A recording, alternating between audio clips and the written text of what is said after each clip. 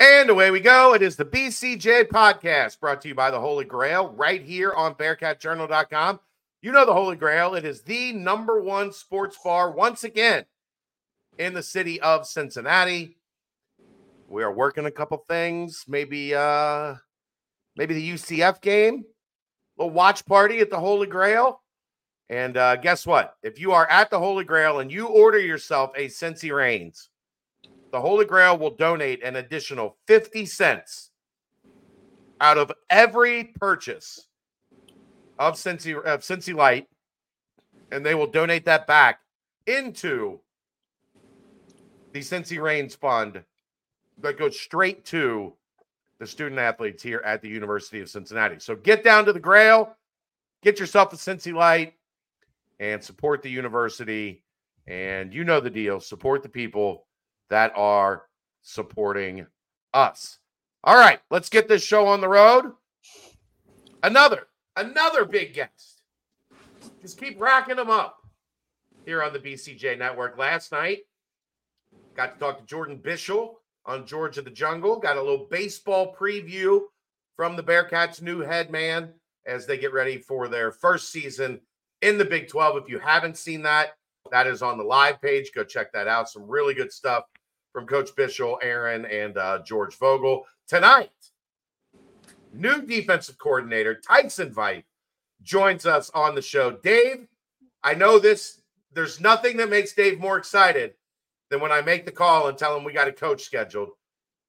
How excited are you tonight, Dave? You've got your a little Tom Segura look going to you right now. Well, maybe I'd like a Tom Segura bank account going with me as well, but a few less zeros. But no, the Vols are doing work on the LSU Tigers, so it's a perfect time to talk some football. So very much appreciate Coach joining us, and I'll kind of just jump right in here. What was the process like with Coach Satterfield as you guys, he obviously, reached out, or, your agent and whatnot, and kind of take us through kind of that process? And was there a moment in the conversation, or how did that go, where you personally were kind of like, I'm kind of turning up the interest in this opportunity?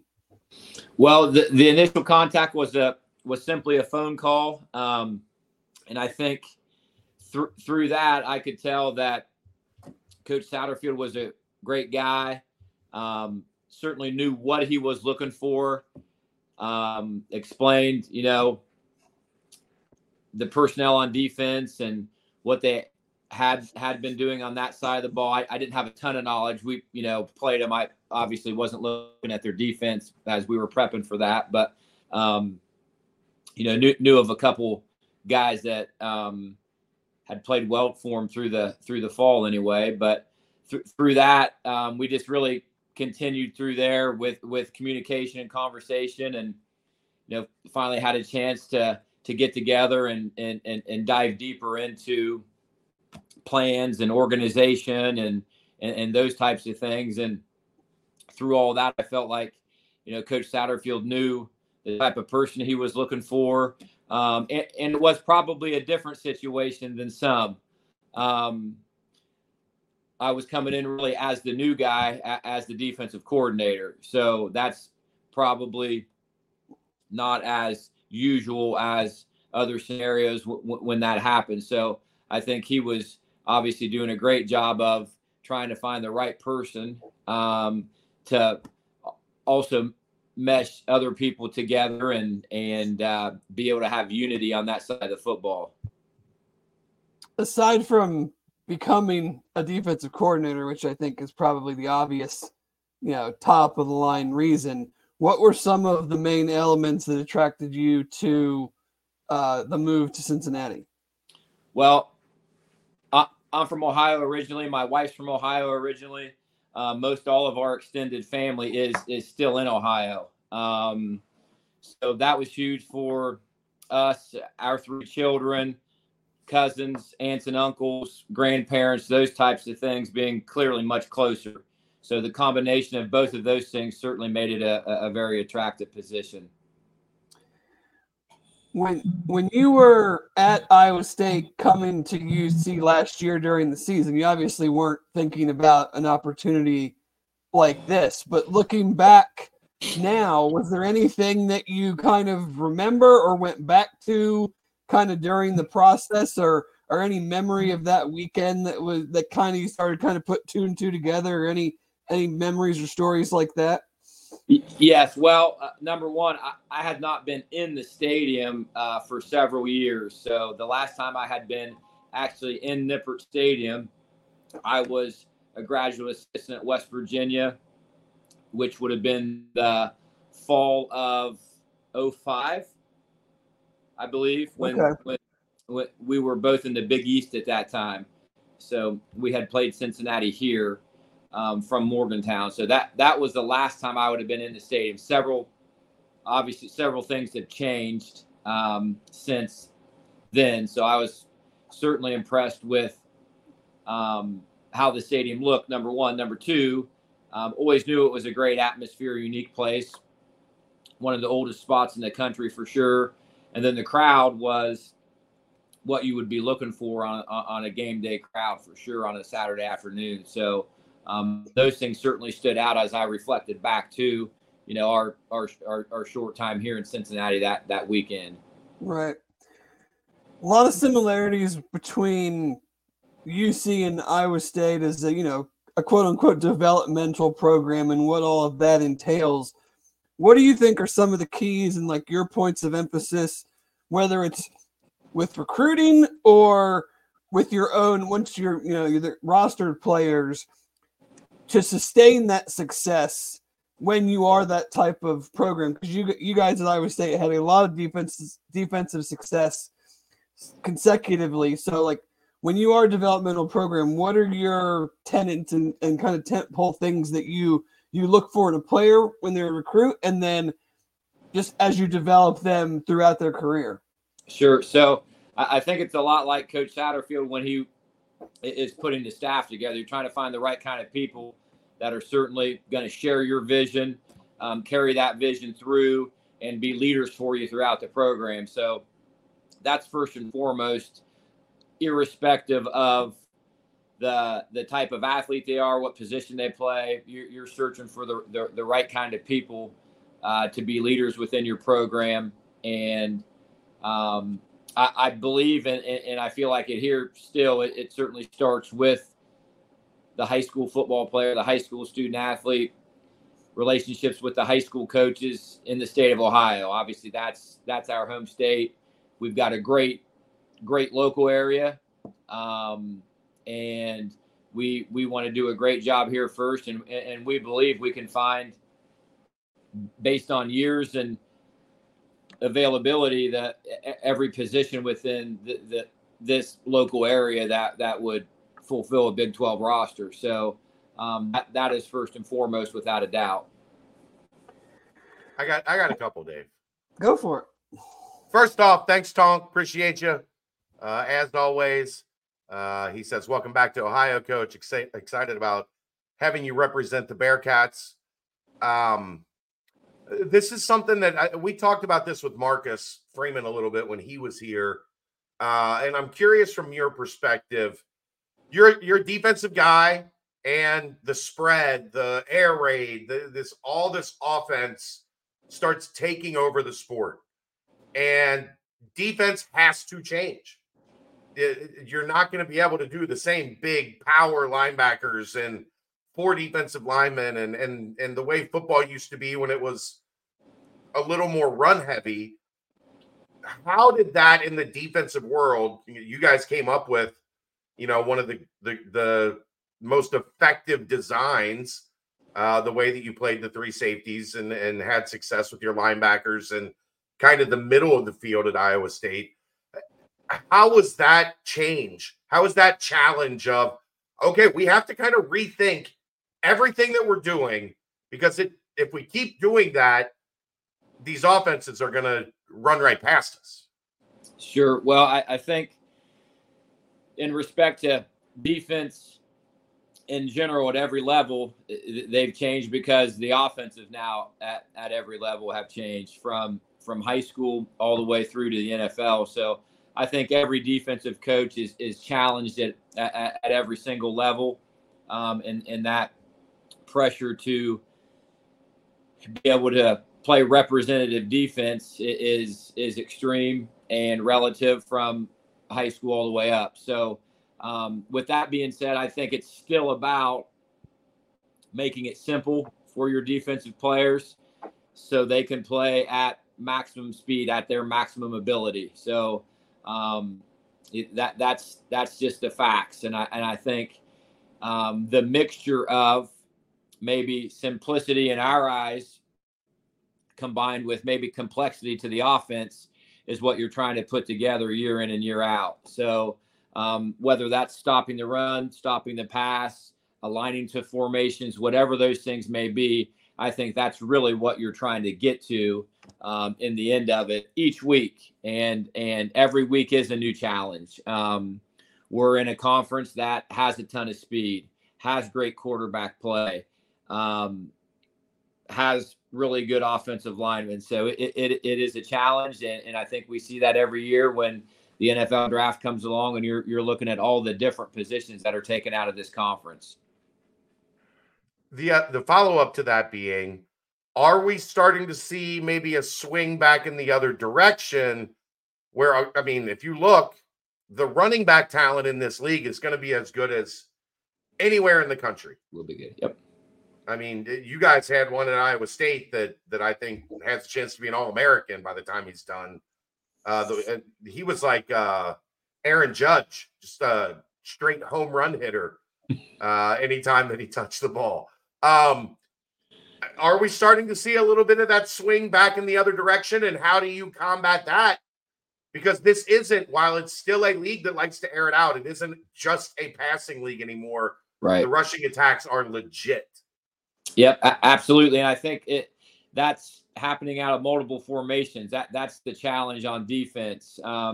Naturally, everyone needs a base defense. Here's our go-to here. If we need to stop, what are we calling? What have we worked on the most? What do our kids feel best? How can they answer the problems that they're getting on the offensive side, number one, but combining that with the ability to adjust simply. So that's also the part that you're working on every day. You know, this conference is vast in what you're seeing as far as the personnel being used essentially to do the same things, but simply using different people. I mean, we're seeing tight ends out in the slot. We're seeing tight ends at the number one wide receiver. We're seeing two tight ends split out on the same side of the field. We're facing unbalanced. We're facing wings with the unbalanced. Sometimes that's to throw the ball, not always to run the ball. So it's all of those things put together, and this conference does provide a great challenge for anyone playing defense and anyone coaching it for sure. So again, I think as you start to put things together through the spring and you figure out the abilities of your guys as you're working through things, you're able to put together a plan to hopefully best suit everyone for the most part as you head into fall camp.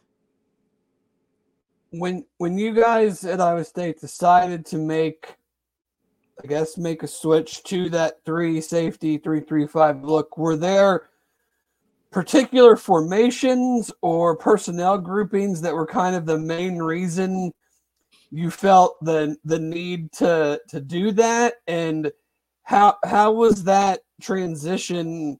Because I mean, I think from a outsider's view, I mean, it doesn't seem like your defense has really had any struggle with the transition, but kind of what were the intricacies of finally deciding like we need to go ahead and go through with this because we're just getting beat too much, whether it's formation or personnel wise? Right. Well, at that point in time, we were probably struggling the most with being efficient in stopping the run and pass collectively. I think just total yardage given up. And if we did certain things, maybe we could slow the pass down. If we did certain things, maybe we could slow the run down. I think ultimately the main issue we had at that point in time was the ability to cover the big outside receivers that were running down the field vertically on 50-50 balls. So we felt like if we could support these corners a little bit better in some way, we would have a chance to potentially maybe make the quarterback feel uneasy, provide a different look for him that maybe he wasn't used to seeing week in and week out. The fact that we were playing at that, we were playing a zero nose. That's a different look for a lot of people. They're used to seeing 4 down, or even if it is 3 down, it's a shade. But putting a guy that is your best defensive lineman over the guy snapping the ball, play in and play out, we thought might be an advantage for us at the time we did that. So there were a couple reasons why we went to it. I don't think any of us were quite sure at the time how it was going to go. Mm-hmm. So that was year 2 then in Ames. Well, I think you got a pretty good zero you can put over the center now. We do. Yeah, we do. And I feel like we've also got depth there too, which is important. Mm-hmm. Depth is important everywhere, naturally. That's a demanding position. And you do want to play a couple guys in there. They'll be a little bit different always. I think that's true at every single position. And then hopefully that allows you to be better in the fourth quarter. And then hopefully that allows you to be better late in the season, both. So that's the goal. Now, I did a little bit of homework, so I hope I'm saying this correctly, but I feel like I watched a coach's clinic tape of you talking about the 3-3-5 and the 3 safeties and its effect on the RPO by taking a big guy off the field who really doesn't impact the play and putting a 220-pound guy on the field that can kind of make play, whether it's a run, or a pass. And am I kind of right there? Yeah, you are. I think again, we felt like at that time when we also went to it through recruiting, we kind of had a better idea of what we thought we had a higher percentage chance of getting to, I think, at that point where we were. So the types of bodies closer to campus than further from campus, those things. So that lended to that. And it's still, the RPO game has changed considerably. Then it was a lot of simply RPO with a bubble, RPO with some sort of screen game off of it. It's evolved now. It's to the side of the back. It's opposite the back. It's verticals. It's posts. It's every route in between now. So, but those concepts still remain the same. You're trying to, as much as you can, Dave, put a body on a body from sideline to sideline. And if you can do that and match up to the best of your ability, we feel like you'll have a better chance in the end of it. So with that third safety look, what kind of traits, and because I guess it's got to be a little bit different than a traditional, whether you can want to call it box free or Tampa 2, like what kind of traits are you looking at and looking for in that third safety? Because I feel like he's probably got to be but a very capable kind of downhill run stopper in that role. Is that accurate? And kind of like what are you looking for when you're either recruiting or you're coming into a situation where we did add a bunch of DBs. I don't know who's going to be safeties or corners or what have you in the portal, but like once you really get into the roster and the spring, like what are kind of you looking for to go like that guy can fill this role for us? Sure. Well, it's a unique position, like you stated. So that guy does still have to have the ability to cover. So first and foremost, he still is a safety. He's not a smaller linebacker in my opinion. So it is certainly a defensive back. We've had guys in there all shapes and sizes. I think we'll be, searching for, that position every single year, because we search for safeties every single year that have the ability to cover, but also can tackle. So with all 3 of those guys, that's certainly a spot that you need. Even when you're playing with 2 safeties, you got to have a great guy that can cover and tackle both, right? So I think, however, though, developing that position you can do over time too, which is exciting and unique. We've had guys start in there and move outside. We've had guys start outside and move in there. Just with the number one thing of you're trying to get your best 11 on the field initially, your second best 11 on the field next, and all of those things. So, our very first year doing it, we had a 175-pound guy in there that really by what you would have said his position, what he was a corner. Yeah. And he played, he was a grad transfer to us, had played some in a nickel package at nickel, had played in regular defense as a corner. So he was not a big guy. That was back in 2017. So, and then, you have seen the great guy in there playing for Iowa State now, and he's a big guy and he's fast. He's really, if you were going to create this body to play that position, it would be the guy at Iowa State now. So he's a 220 pounder. He can run. Was that Miles? Did he play that for you guys this year? That's Bo Freeler. Okay. Yeah, number 17. Yep. And still, you never know how guys are going to develop physically, right? I mean, he wasn't a 220-pound high school guy, He's a hard worker, a committed guy, and developed to be that size. So, and I think you stated it best at the beginning.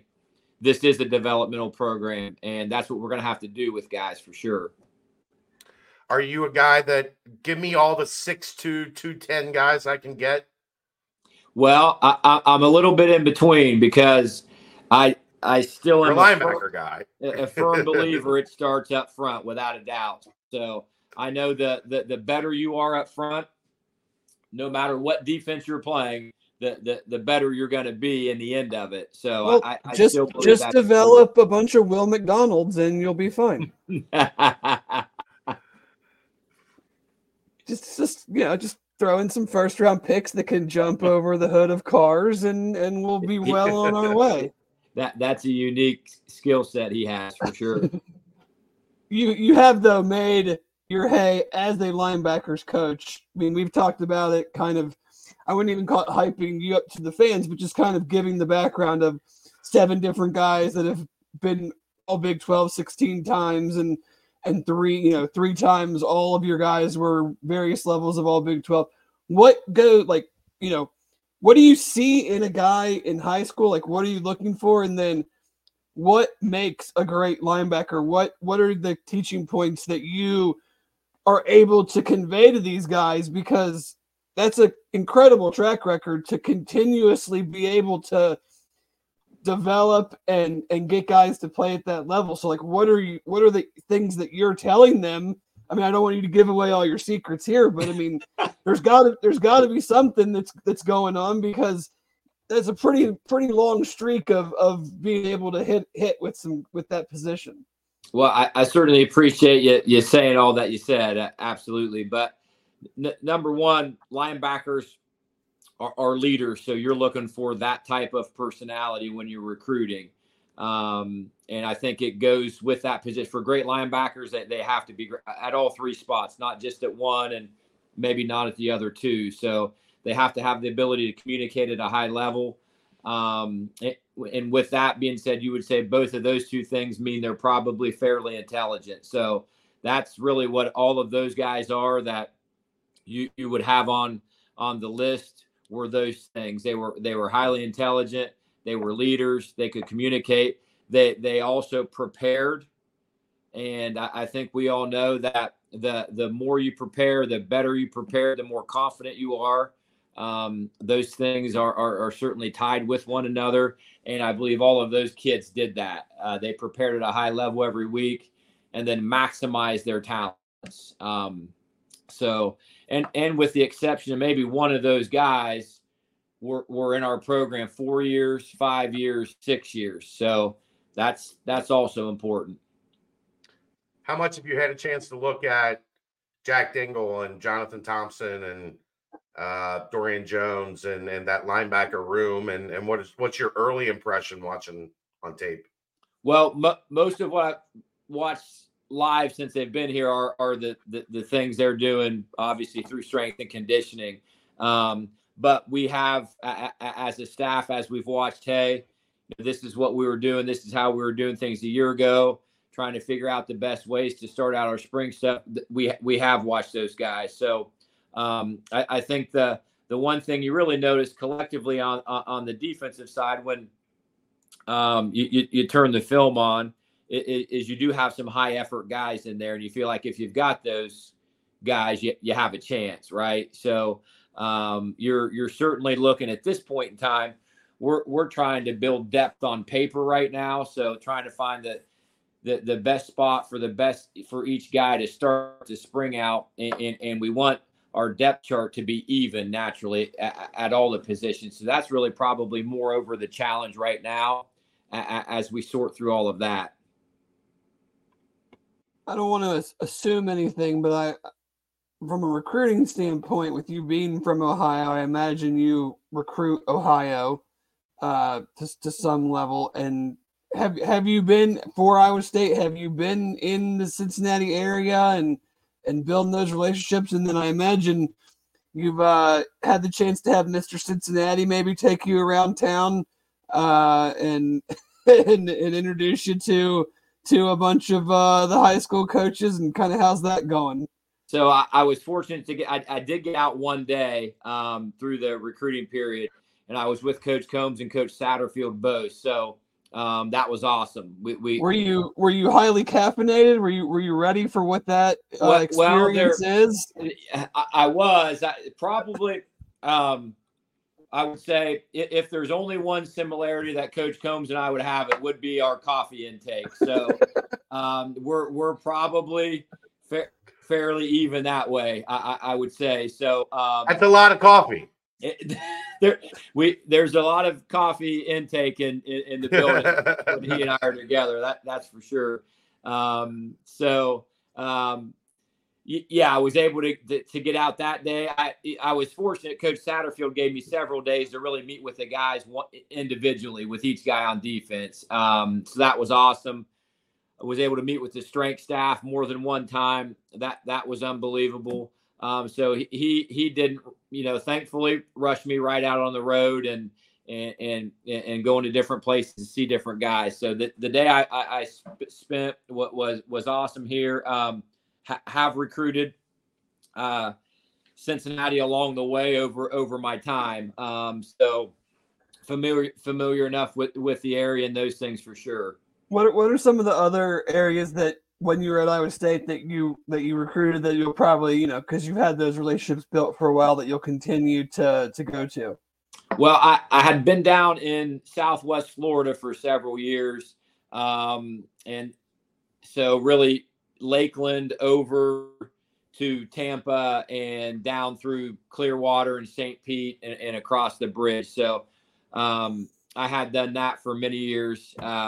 Really started that way back at Toledo, actually, and I had not really been down there. And then I went down 2 different years with Jason Candle, who had done a great job recruiting down there for the University of Toledo. So I had started down there with him, and he really – I was fortunate. He had done a great job down there. I kind of teamed up with him a couple of different times while we were there, and then was able to continue to keep that area while I was at Iowa State. I'm curious. There was an Ohio base. There was an Ohio focus out there at Iowa State that you guys had. Did that get tougher as Luke Fickell built up Cincinnati? Did you see some doors that were maybe open before that didn't stay open because Cincinnati had the rise that they did? Well, yeah, there was 2 things that was obviously happening. And then the transition into the same conference. So, at one point in time, you were selling 2 different things that sure. way. So certainly now the similarities are much closer with the same conference and all of those things too. So we had tried to get Ohio guys every year. We had some Northeast Ohio guys. We had some Southwest Ohio guys. Central Ohio. David Montgomery was pretty good. He still is, I think.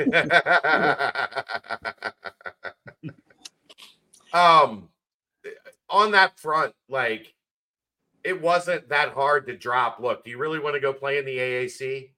Like, that worked really well. I tried to explain it to fans, and this is how I kind of explained it to them.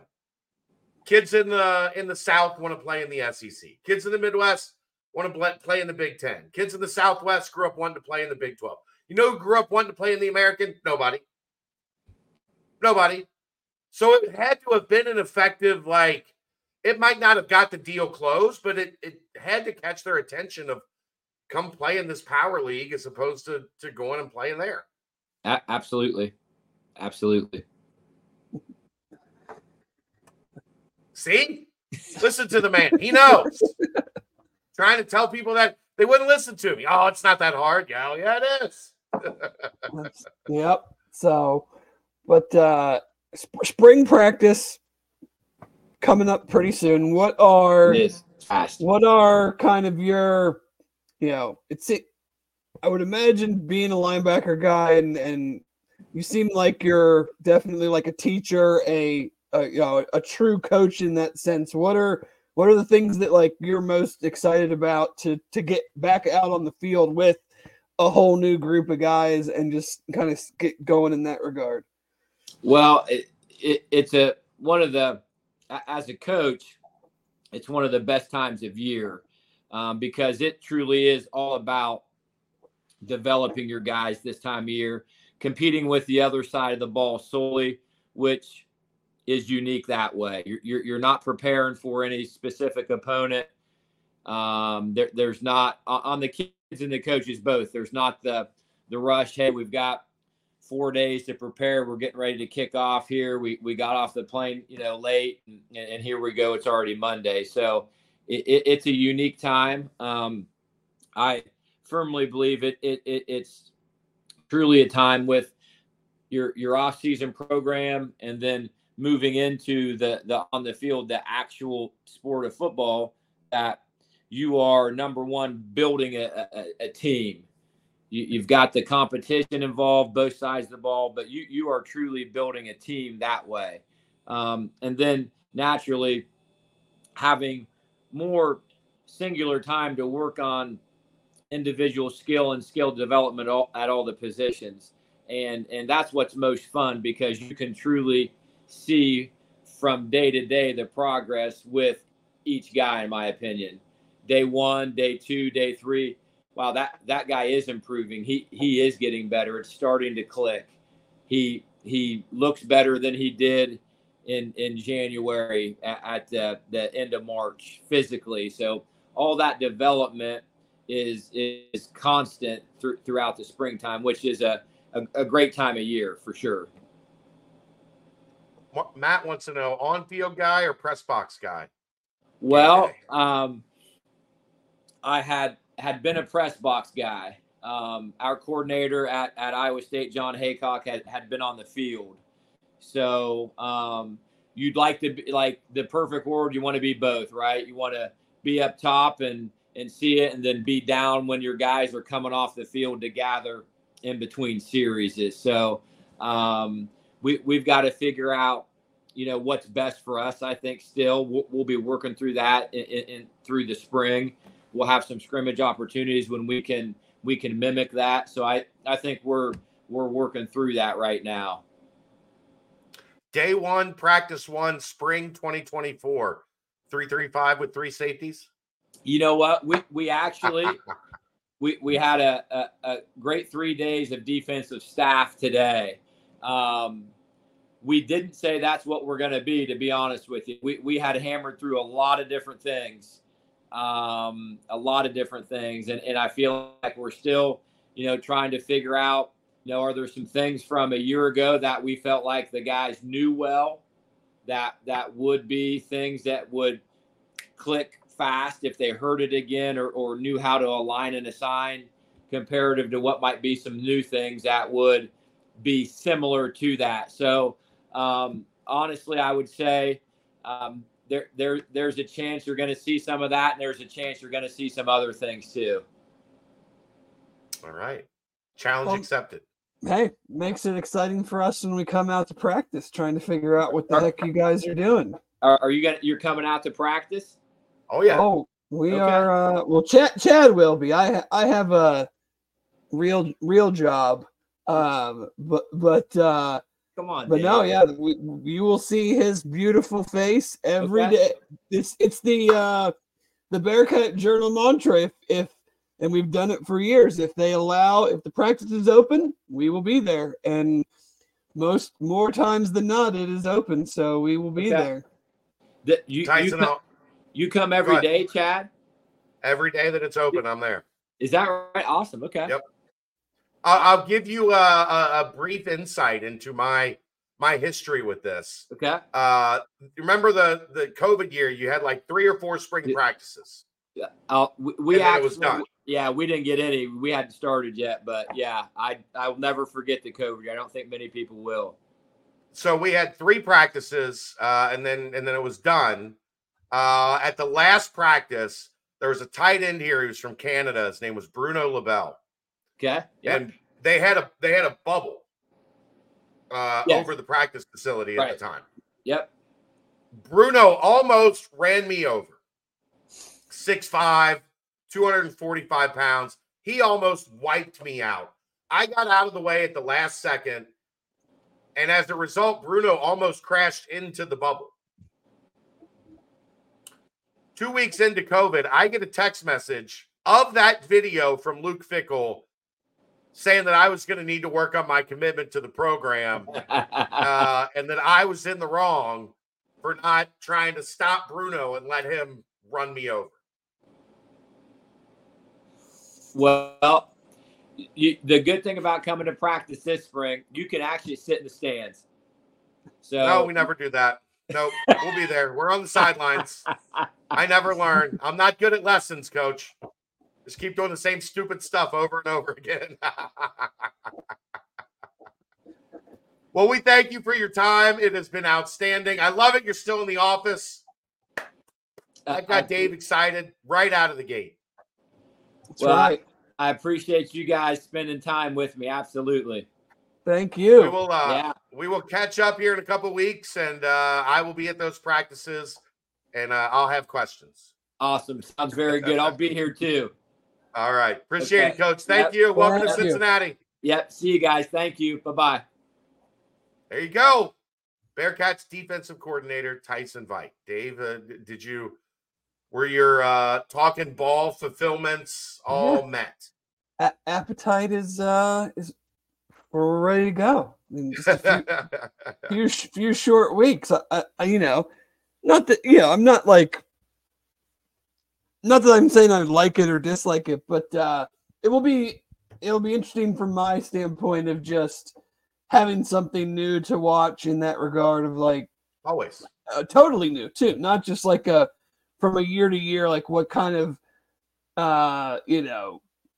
little subtle changes are we doing? Oh, this guy's in this new position, or right. Oh, they didn't really show that look very much last year. This could be, totally new.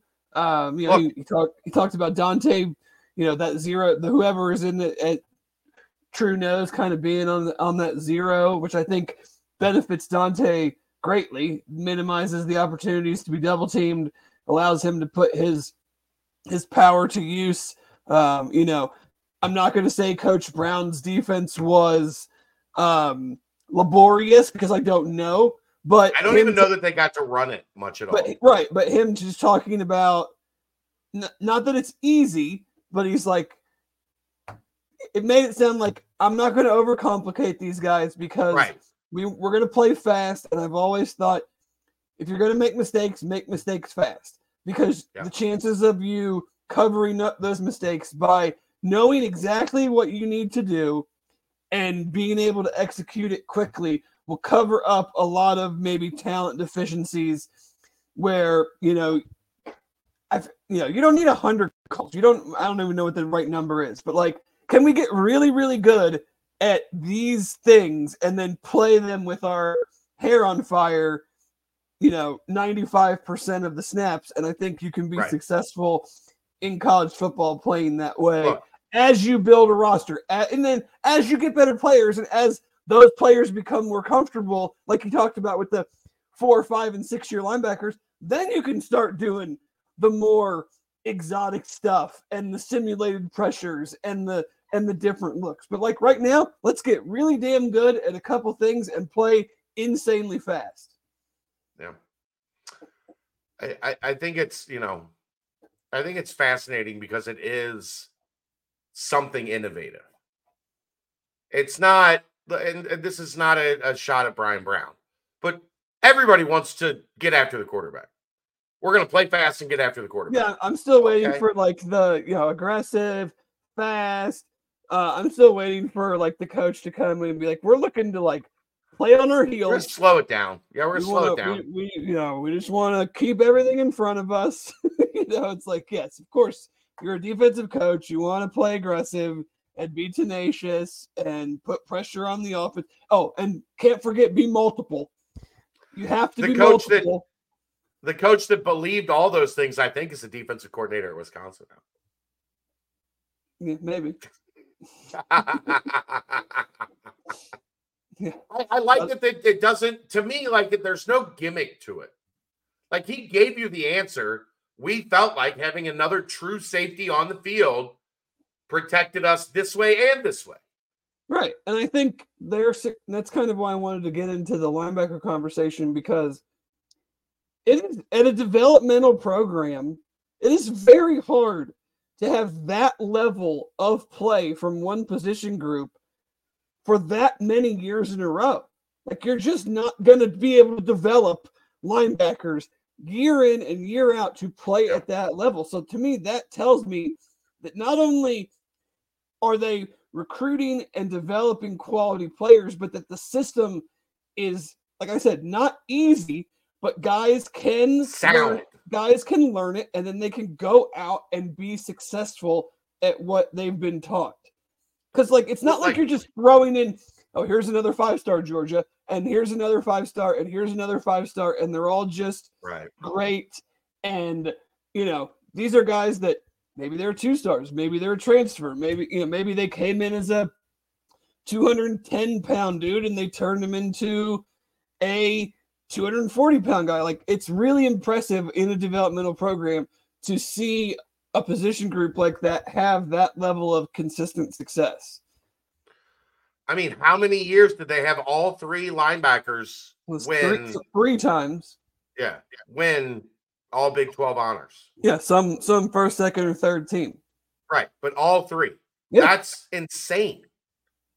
And he talked about it. The thing that maybe impressed me when he talked about linebackers was like there wasn't a like we're a middle line, like it's always our middle or it's always our will. No, all three of those dudes better be badass dudes. No more, Dave. I don't think there's going to be any more of this tweener.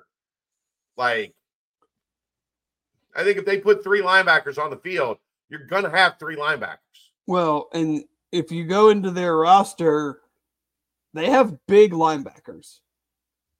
For the most part, yeah. Their dudes are 240. That's what I mean by three linebackers. Like, you're not talking, we got a hybrid guy, that we're going to ask to do like 6 different things. No, linebackers. As many of them as you can get. Which means I think we might see more, with Marcus, we always joked he wanted everybody 6'2", 210. Like, I'm wondering how many we're going to see like 6'3", 230 in that range. Yeah. Like a little bit taller, just a little bit bigger, like one size up.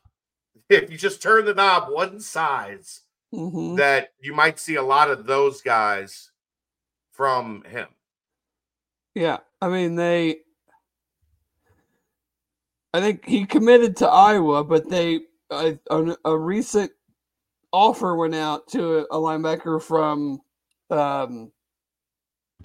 Chicago area, 6'3", 215 as a 2025 guy. Another linebacker, 6'2", 205 as a 20. Like, those guys are going to be big once they get developed and into a college weight program. So yeah, I don't see a lot of like 5'11", 225 linebackers in his system. They look pretty traditional. 6'3", 235, 6'3", 240, something like that. Yeah. Just kind of that part's always fun, man, to kind of keep up with the back and forth of it. Mm-hmm. So, what kind of recruits are we going to see? What style is going to be preferred? People used to freak out, Dave. Why do we have all these DBs? Why do all we recruit are guys that are 6'2", 205? Because that's how you have to play now. Yeah, I mean, you just have to have guys that can run and cover. Like, there's no way. I mean, obviously, you need to be good everywhere. But like, if you don't have guys that can run and cover, you're kind of dead on arrival. We saw that last year. Yeah, it has to happen. All right, let's timestamp that segment with Tyson Veidt, the Bearcats' new defensive coordinator. It's brought to you by Turtles Brew. 0 sugar, 0 carbs, gluten-free, 6% ABV, bourbon-infused sweet tea. They have lemonade tea, strawberry mint, cherry lime, raspberry peach, orange vanilla. There's over 100 locations throughout Ohio. Visit turtlesbrew.com for more information and locations. A portion of the proceeds go to save the sea turtles. They're in Toledo and expanding now in Central Ohio. And from what I'm told, they might make a great combination with our new friends at New Riff Distillery. Oh, there you go. Just saying. Just saying. That brings us to a little basketball talk, Dave. And if we're going to do a little basketball talk, we'll have to thank our friends at Team Ticker. You can see it right here, right in the background. Boom. I've got the Sea Paw. Aaron's got the Bearcat. Constant updates on UC and everything going on with all the athletic programs. So go to teamticker.com, enter code BCJ. That gets you $50 off of your order. They're easy to hang with the provided hanging kit. Plays the fight song at game time, even for maybe when a sport you're not expecting. And the fight song just goes off and your dogs look at the wall like the wall is possessed. It's a high-tech retro display, daily updates, news, stats, schedules, much more. It's the perfect addition to a man cave. Put it in your dorm room, a gift for that special Bearcats fan. Go to teamticker.com, pick up your Team Ticker today. Also, Michigan State, Penn State, West Virginia. And Team Ticker sponsoring the basketball segment. We'll move on to basketball. Did that happen, Dave? Is that what you just texted me? No, it didn't happen. Okay. I'm just saying. Okay. I was just impressed with the. Okay. No, whatever. But no. But before we do need to give a shout out to the lady Bearcats got their second Big 12 win in a row tonight, taking out the Central Florida Golden Knights. I believe that's their first Big 12 road win. Is it? All right. So things are looking up for Katrina and company. That's right. And it can take a little while to get adjusted to this. And the women's side, while maybe not as incredible as the men's side, still pretty damn good. So, yeah. Let's get to I don't think we need to talk a ton about Texas Tech, but no. I will. No, but I will. We were here a week ago right now. Yeah. After the loss to West Virginia. You were not in a great mood. I was not. Some of that because you were home alone with Will, and I think he was driving you nuts. You were not in a great mood. How did that change for you? Where is your outlook now after?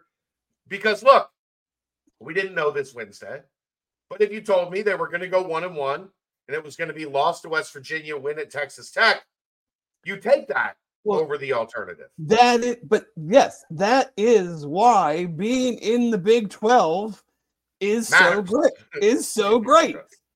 Because those opportunities are there. And, forecasting down the road, when, if you are in a position to potentially make the tournament, at the end of the line, guess what? Everybody in those situations is going to have a West Virginia loss. Everybody on the end of the seed, you go in the conference, whatever you want to call it. You lose a road game in conference you shouldn't have lost. Everybody's going to have one, but you know what everybody's not going to have? Everybody in that position is probably not going to have a win at BYU and now a win at Texas Tech. Right. Who, mind you, a week and a half ago was in first place, and now they're behind UC in the standings, or tied with UC in the standings. That's what this league can do to you. But that is the net positive, is when you do that, it matters so much more because everybody is going to have losses. Everyone is going to have 10, 11, 12 losses.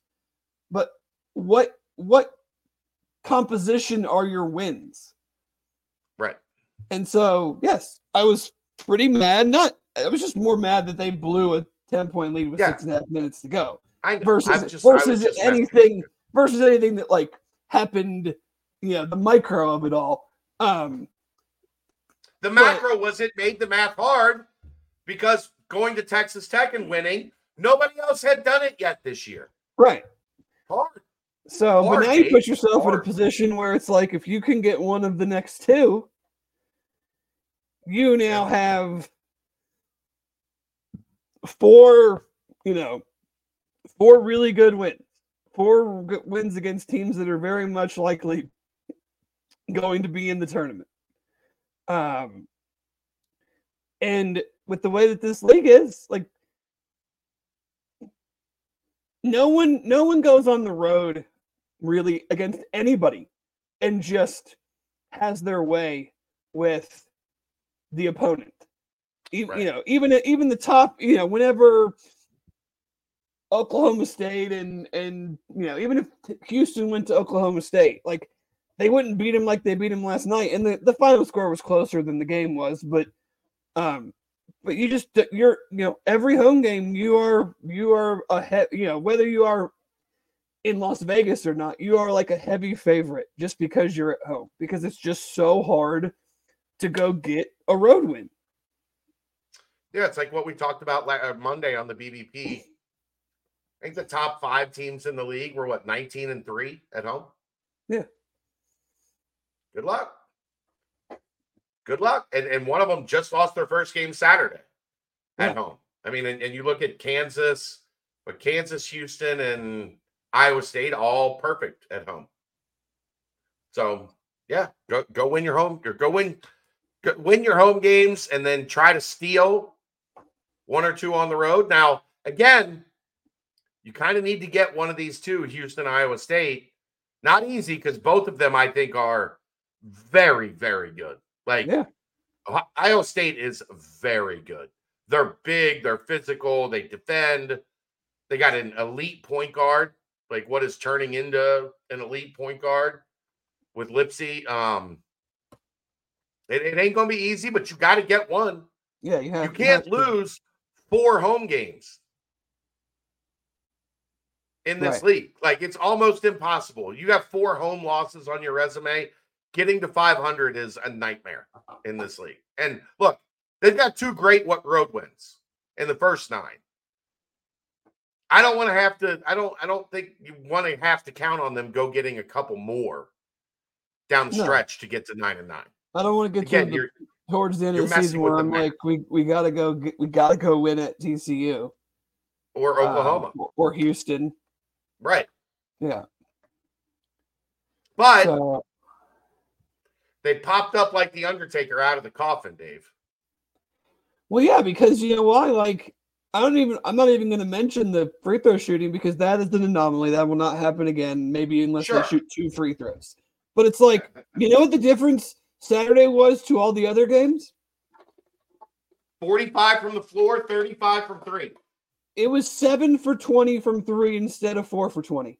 That's really all it came down to. Now, I know that's a very, very simplistic way to look at it, but like, you were just okay. You just weren't terrible. and yes, in a very close game, obviously going 10 for 10 from the line mattered, and everything matters in a close game. But like, if you really want to break it down, like, they took good shots, whether they were twos or threes. I didn't get to see we were in a situation where I got to see some of it, but not really dedicate like true attention to it. But like, it seemed like they didn't take a bunch of bad shots. They didn't take too many. They didn't take too many threes. But yeah, if you just go 7 for 20 or 8 for 22 or whatever the numbers you want to throw out there are, like, just don't be dreadful. It's all we were talking about. Right. People acted like we were crazy for saying what we said. And all we said was, you don't have to go from bad to great. You got to go from well below average to somewhere near average. You don't even need to be near average. You're an elite defensive team. You're 15th or 16th in KenPom, whatever the newest numbers are. You're an elite rebounding team. You don't need to be an elite shooting team to win games. You just can't be in the freaking 300s. Right. In the national rankings. Like, right. There's a big gap between being in the 300s and national average. Like, right. you can be in that big gap and win a lot of games because you have three of the again, I don't know the intricacies of the entire league, but like 3 of the top 10 defenders in the entire league are on your roster. 3 of the top 10, at least, I would say. So like, no, I'm with you. You just be good on that end, rebound the ball, and be a sufficient shooting team.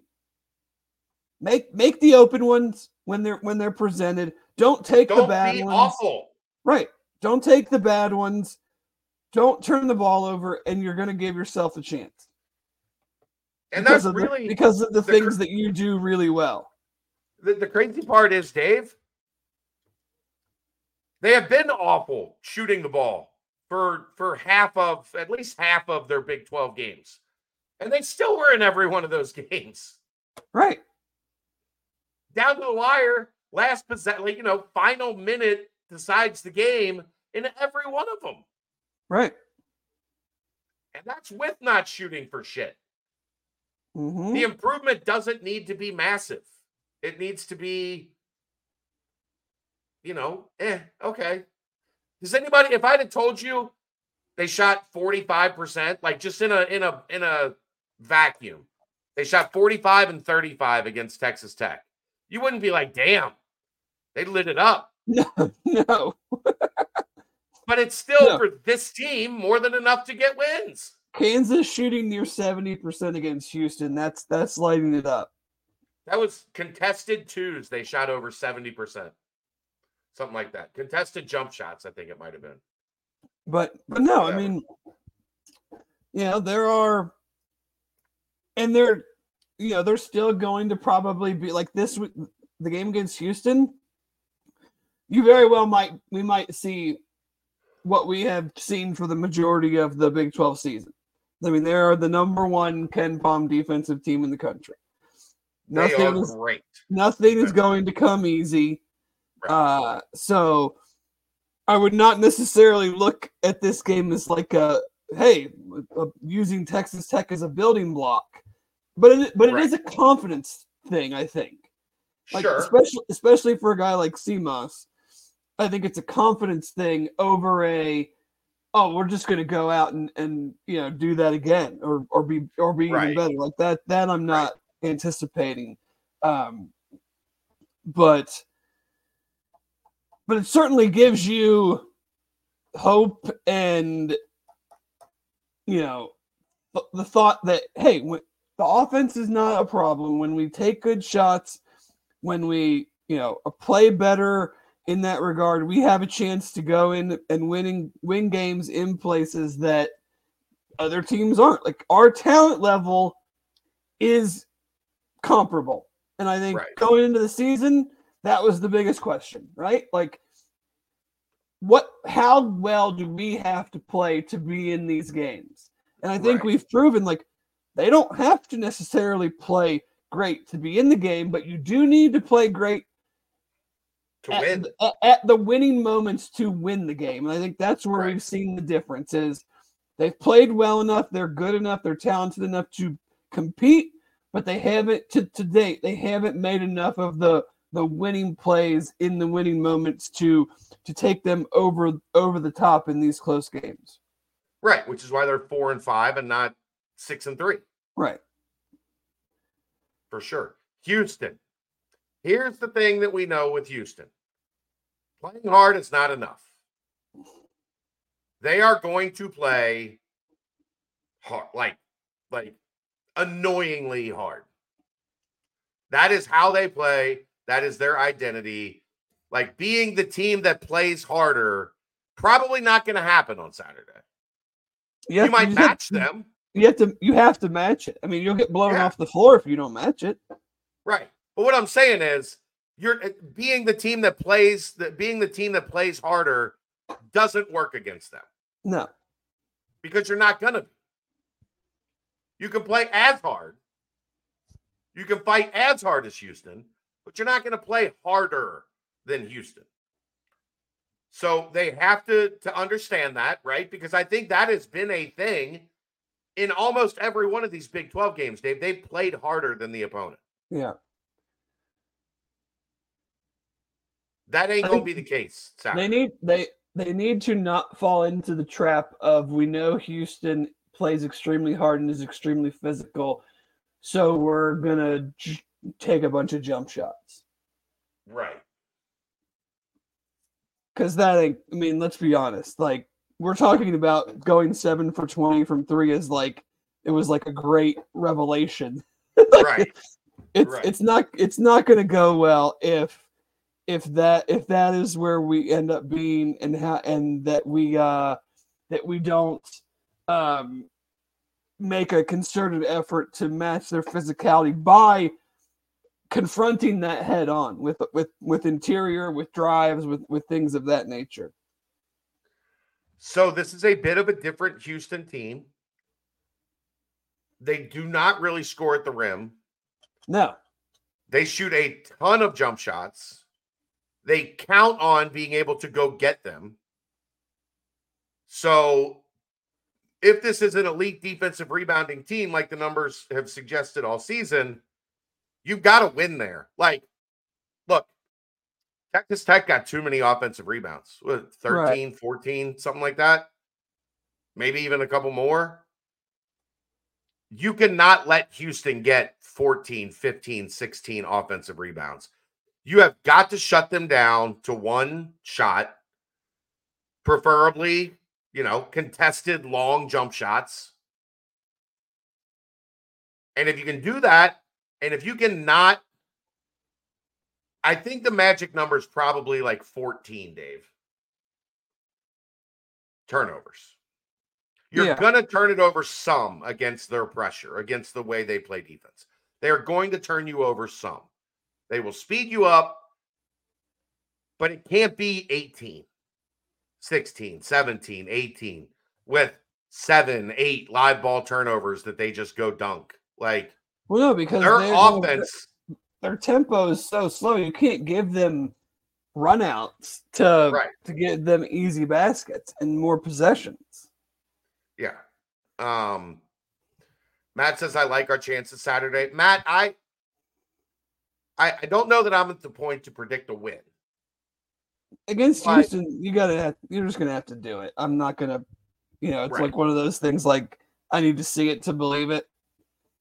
And I know a year-over-year thing is not a fair way to look at it, but like, they've been one of the best teams in the country for how many years in a row? Like 4 years. Yeah. Go beat them, and then I'm not gonna predict it, but I mean, if they play like they did Saturday, they'll have a great chance to win. Yeah, I think that's fair. Do you think, whether it's because of the way Houston's lineup is built, do you think we'll see less of the two traditional bigs and more? No. No. Houston's still playing two bigs. Are they? Like they're yeah.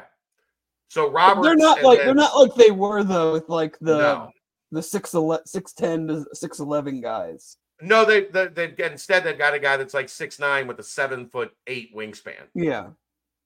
So it's different, but it's still similar. That's what I'm saying. Like, are you playing more of Dan? With in that. The problem. I mean, I don't know. Like, do you want Dan defending that guy? Because I think whoever the big is in the game is going to have to defend Roberts. You don't want Dan. No, Dan's not defending Roberts. So that's where you get kind of he'll throw him into the third row. Right. So are you going to put Dan on one of their other big guys? I think you're going to see a lot of two bigs. Yeah. For considerable stretches. But offensively, it might be as much as you can to get that extra wing in there. That's what I mean, because like you got just two great defensive teams going against each other. Like, what is going to be like from a UC standpoint? What is going to be the separator that gives them maybe a little bit of a bump when it comes to the offensive side of the ball? Yeah. I mean, I agree. I here's what I feel comfortable with about this game. I think you're going to see Day on Jamal Shead. Yeah. And I think as long as he can not pick up two early, I think that's a matchup Cincinnati can, I don't know that I want to say win, but I think make life very uncomfortable for Jamal Shead. Okay, so here's my question now. Who do you like? Does John guard Cryer or Sharp? Cryer, I think. I worry about Sharp then, because he's kind of become like their best two-way guy. Like, yeah, he can shoot it, but he's also bigger and stronger. That if you don't have someone that can sit down and defend him, he's going to go to the basket. Yeah, they don't do a ton of, but maybe that's something that you recalibrate. But I think he starts on Cryer. Yeah, Cryer's much more likely to put 25 on you. Yeah. So I think that's where you start him, and then maybe if you see Sharp getting off, then you mix it up a little bit. But I agree with Matt that matchups, I think on defense, I think matchups are how is their bench? I don't really know a ton. Don't really have one. Right. They don't, it's not significant. I mean, that's like that, and to me, that's my point of even if the results don't come initially, like you have to go inside to try to get them into that, because your bench is good. So yeah, well, you don't want to get into a jump shooting contest with them for sure. They're gonna defensive rebound. Oh yeah, they do have a guy on their bench who went off on Cincinnati as recently as last season, though. Sure, if we're talking about Damian Dunn Saturday night, something it is what it is at that point. He's their fifth option, sixth option, probably eighth. I mean, he's not hardly even playing a lot. I'm not even considering him.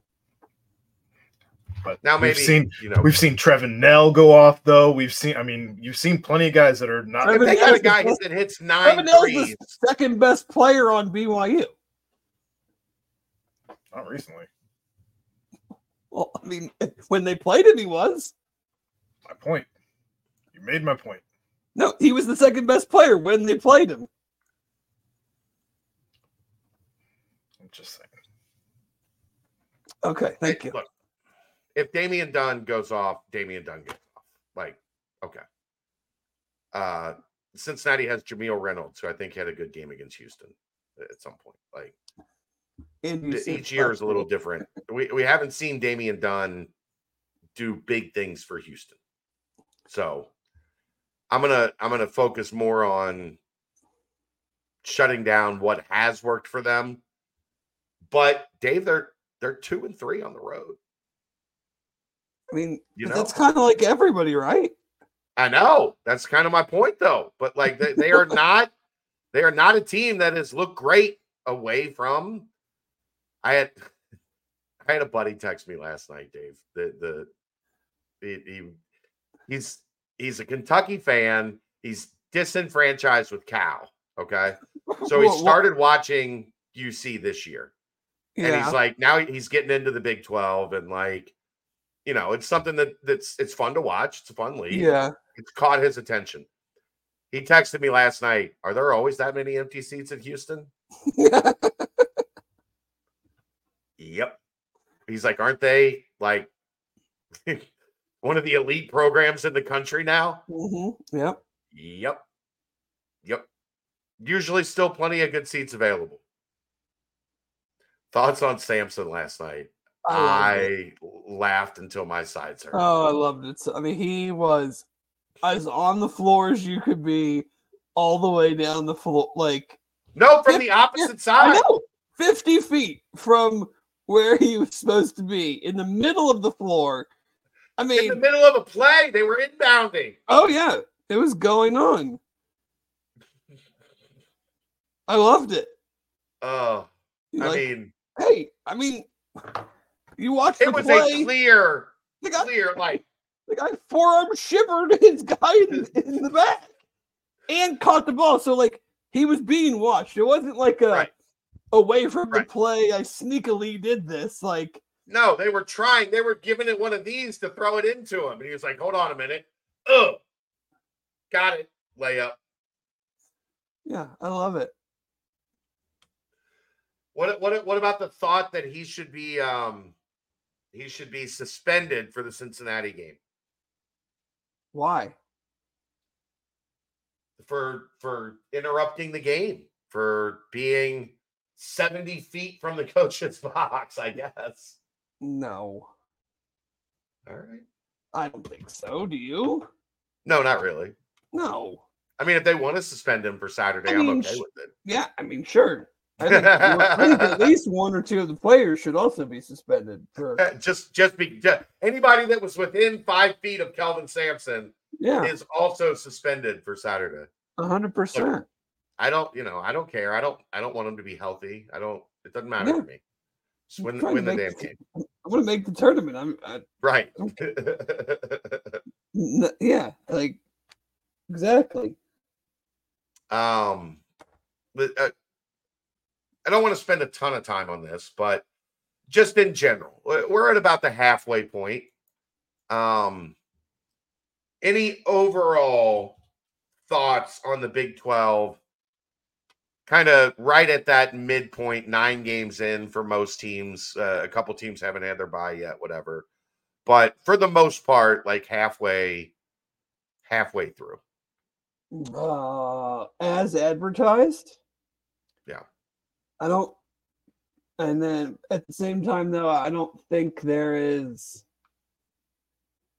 I mean, Kansas is just always Kansas, but sure. I'm not sure I see like a truly great team. I see a big group of like really, really good teams. I mean, I think I still like Baylor, Kansas, Houston, Iowa State's obviously playing really good, and it's very, very hard to win at Iowa State. So, but I don't know if I see like that. I don't know if I see that across the sport this year.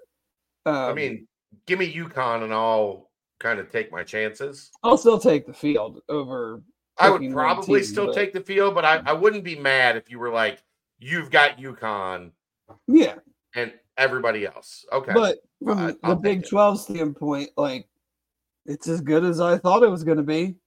It's fun. It's fun to watch. BYU is certainly way better than anybody thought coming into the year. Yeah. And they're And I'm still not- 4 and 5 in the league. Right, and I'm not really sure you can really look at any team and be like, that team is not as good as we thought. Like, it's just so. That's why, like, it's almost pointless to look at standings because everybody's not playing the same schedule, and who the hell knows what the tiebreakers are going to be like when it comes down to the seeding the conference tournament, because everybody's going to have 4 to 6 losses. 8 Oh losses. no, Yeah. everybody's almost everybody's already got 4 losses. Well, yeah, that's what. But I mean, like the high end, someone might have like 4 or 5, whatever, and then you're gonna have like the three teams at the top already have 3. Yeah, and they got 9 games, 8-9 games to go left in the league. Right. So yeah, it's gonna be. I can't like. That's why I'm like. I don't even look at the standings because you have like 6 teams that are 4 and 5. How are you breaking those ties? Good luck figuring out that conference seeding. But it sure beats the hell out of. I caught myself watching some of Tulane and Temple Sunday afternoon. That was thrilling. Somebody should have hit you with a cattle prod for doing that. I just wanted to kind of like, reminisce about old Sundays of what that was like, and high school gyms half full and D-level announce crews and stuff like that. F-level officiating. Well, I mean, the way the Big 12 is, like, I think it's just it's a very, I don't know what thing to say, but like, are there good officials? Probably, I don't think so.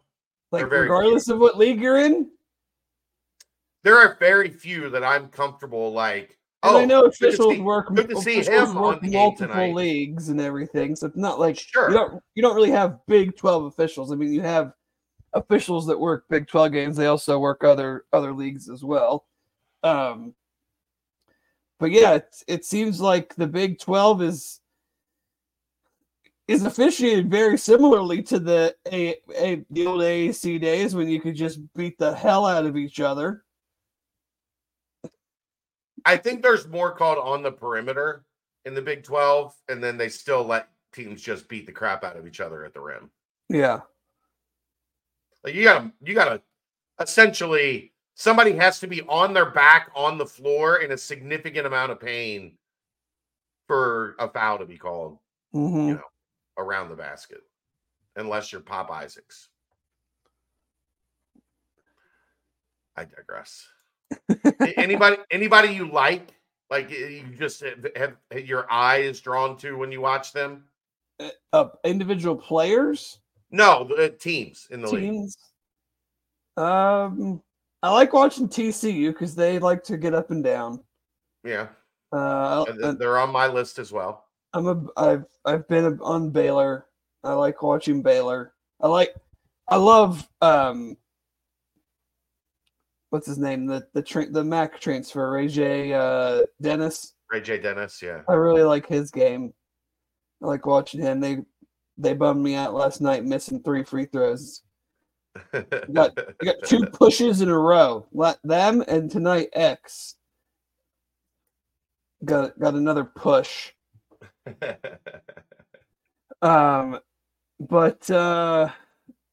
the other problem is there's so many damn teams, like half the games are on Plus. You got to be committed. And I just end up watching, like whatever's on easy to watch on my YouTube TV. So, yeah. But maybe you'll get the new app that's got everything on it, Dave. Who knows? All the sports channels. It's just called cable, right? Well, no. It's like what we're going cable. in order to get all the sports channels, you also have to have 143 other channels that you don't watch. Just give me, look, I'm down for it. Give me, like, I will watch most of those 15 channels or whatever it is. If I know that that's like, okay, here we go. That's the app. Here's the games. Let me scroll through them. I'm more likely to do that than searching for the ACC network on my 4,000 Spectrum channels. Well, YouTube TV's good. There's only like 100 channels. Perfect.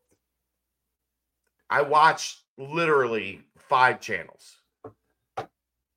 Well, The 3 SPNs, Fox Sports 1, and occasionally on Fridays, I watch Diners, Drive-Ins, and Dives.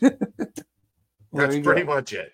And then over the air for games that are on over the air. Yeah. But no, I like it's been fun. I mean, it was fun Saturday when you had Kansas, Houston, you had UC, Texas Tech, Baylor was it? I don't even know. Did Baylor and TCU play? I don't remember. But yeah, there's always, I mean, every There's night always there's at least one game you want to watch. So I'm definitely, obviously well in advance, but we'll be doing everything I can to be in Kansas City next year. Yeah. For the conference tournament. I've tried like 7 ways from Sunday to figure out how to go this year, and it just doesn't work, unfortunately. Yeah. Definitely going to be trying to figure out a way out there next year. That would be a lot of fun. We'll have to do a content house, maybe. Okay. What do you think? I mean, the van we rented was with the spectacular. with the whole Simone crew. I mean, we'll strap Will to the back. Bring it on, buddy. If we stay at the house that we were at, Dave, they had a whole playground in the backyard. They had a castle and a fort, swings. But all right, you got anything else? I don't think so. What are we expecting from our guy Travis Kelce Sunday? I don't see how they. I mean, look, I know the 49ers are good, but give me the Chiefs. Like they know what they're doing in this game. They've got the best quarterback in the game. They've got an elite defense. I don't think that is talked about enough how great their defense is or has been this year. San Francisco's got some flaws. Like they have been getting gashed in the run through the playoffs. So yeah. I don't know. I think if you ask me who's going to make the plays at the end of the game to win, I'm taking Mahomes. I know it's not popular in this town, but he's incredible. So I'm going. Did you see the end zone field suites are $1 million? Woo! Yeah, I did see that. I did see that. You get like 14 people.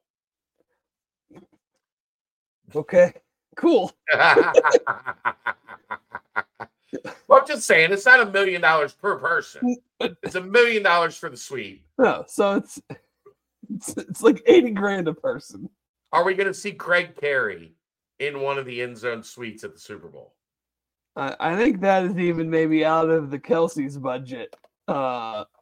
It's not out of Taylor's. No, but she would have a much better seat than an end zone. Than the end zone, right? Right. She'll have a much better spot in that arena than in the end zones. That's for sure. Yeah. But, that is. There's a poker game going on right now, Dave. Have you seen this? A poker game in Vegas. A poker game. Like it's live right now. Yeah. Who is involved in this game? Jason Kelce, Tom Segura.